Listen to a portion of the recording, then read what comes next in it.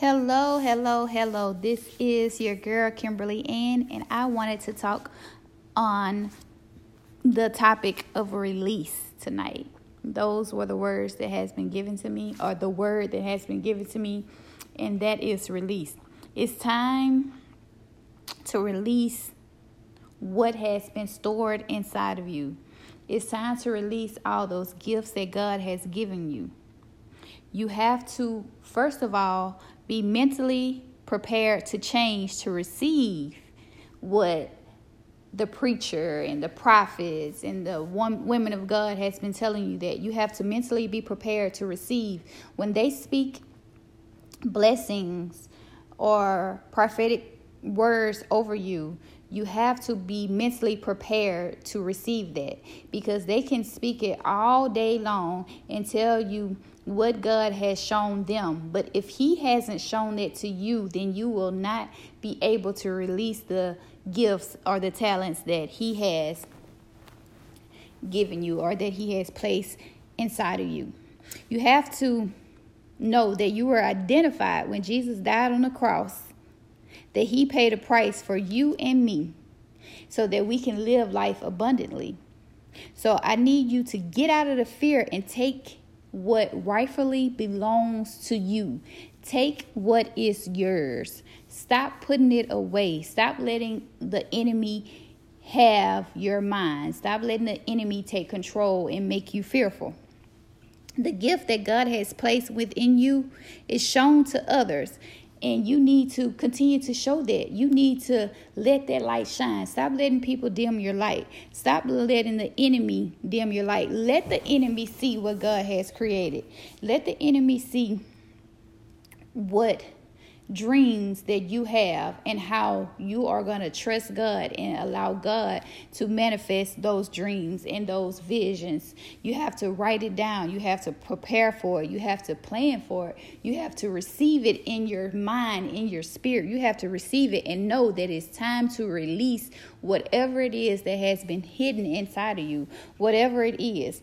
And you also got to know that just because the world did you wrong, just because they said you couldn't do it and that you was not going to be anything, you have to know that who you are, and you have to stop hiding behind that mask that people have created and put on you and categorize you as you are not gonna make it. Oh, you got pregnant at a young age. Oh, you sold drugs. Oh, you did this. Oh, you did that. You got to remove that mask that the world has put on you and let God give you that new identity.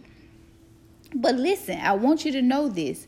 You cannot be bitter to them. You cannot be you cannot allow what they done to you to make you do bad things to them. You have to understand that you have to pray for your enemies. You have to continue to love your enemies. You have to continue to be who God created you to be, and not let what the world tried to create you to be, to make you be hurtful, spiteful, bitter, to make you resent people, to make you do evil. Today, I'm going to speak opportunity over you in your life, over everything that you touch. I ask God to break all generational curses. They no longer reside with you. I ask God to increase your money. I ask Him to let your money overflow so that you will be able to birth those businesses, so that you'll be able to get that house, get that new car, so that you'll be able to have the money to get your kids into college. I speak nothing but blessings and prosperity over you. Yes, 2019 was hard. You cried many, many nights, but all those nights that you cried, all that hurt, all that pain that you went through was only building you and equipping you for 2020, and not just 2020. We have to look further. We have to look past 2020. We have to realize that it's just not a temporary change, but this is a permanent change. This is a lifestyle change. You have to understand that just because your auntie and them, they went through what they went through, just because they couldn't keep a husband, that does not mean that you will not keep a husband. That means that you will be able to have a new identity, and your identity will be given to you, and that identity will bring forth so many people's to be able to have their identity. I'm going to say it again. Your new identity will embark identities for others. The things that God has given to you, the person who God has created you to be, will break chains and help someone else be who God has created them to be. Your identity was created when God rose.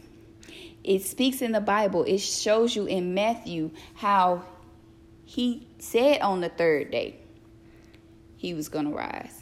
And Jesus rose on the third day. So when he rose with all power. I can hear my pastor Andrew Marshall, say this. Every Sunday he would preach about how God rose. And yes, he rose for us so that we have authority over the devil, so that we have authority over everything that Satan has tried to take from us. We have the power to demonstrate the love that God has given us. He loves us. He doesn't want to see us hurt. He doesn't want to see us go through letting anxiety and depression take over. He gives us the love, the everlasting love, to keep going and to keep trusting him and keep knowing that he has us. So you got to forget what the haters say. And you have to embrace the new identity that God has given you, that he has created you to be. You are chosen. It's chosen for you. Not for Kimberly, but your identity is chosen for you. You are forgiven. You're forgiven for all that you've done, all the lies that you told, all the people that you slept with, all the things that you stole. You are forgiven. God forgives you. So your new identity is clean. You have a fresh new start. You have a new beginning. You are sons and daughters of a king. You have to understand that, and you have to realize that. And once you realize these things, once you know you're chosen, once you know you're forgiven, once you know you are healed, then your identity begins to shine. It begins to show because you walk different, you talk different, you love different. You don't accept anything less than what God has for you. You stop settling. You have to learn that you have to stop settling for less. You can't just continue to stay where you at because you're comfortable. You have to know that you have to get uncomfortable in order to walk into that new identity. Because if it's comfort, that means you're not growing. If you are just stuck and you in that same spot, that means you're not growing. You're just there. And who wants to just stay in one spot? I was told that there's no such thing as love, there's convenience. That's not true. Because when you love and when you are being loved and when someone shows you love, nothing else matters. And love comes from God. God's love is everlasting. There's no love like it. And when you find that love and you understand that love, your identity will show because you are confident in who God has created you to be. So again, I wanted to reiterate that the word that God has given me is release. Release it. Let it go. Let it all go. And just trust knowing that God created you. Know that your identity was a part of what God had.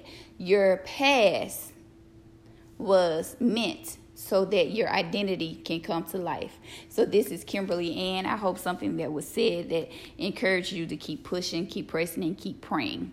So until next time, you keep going and know that God loves you just the way you are and just where you are.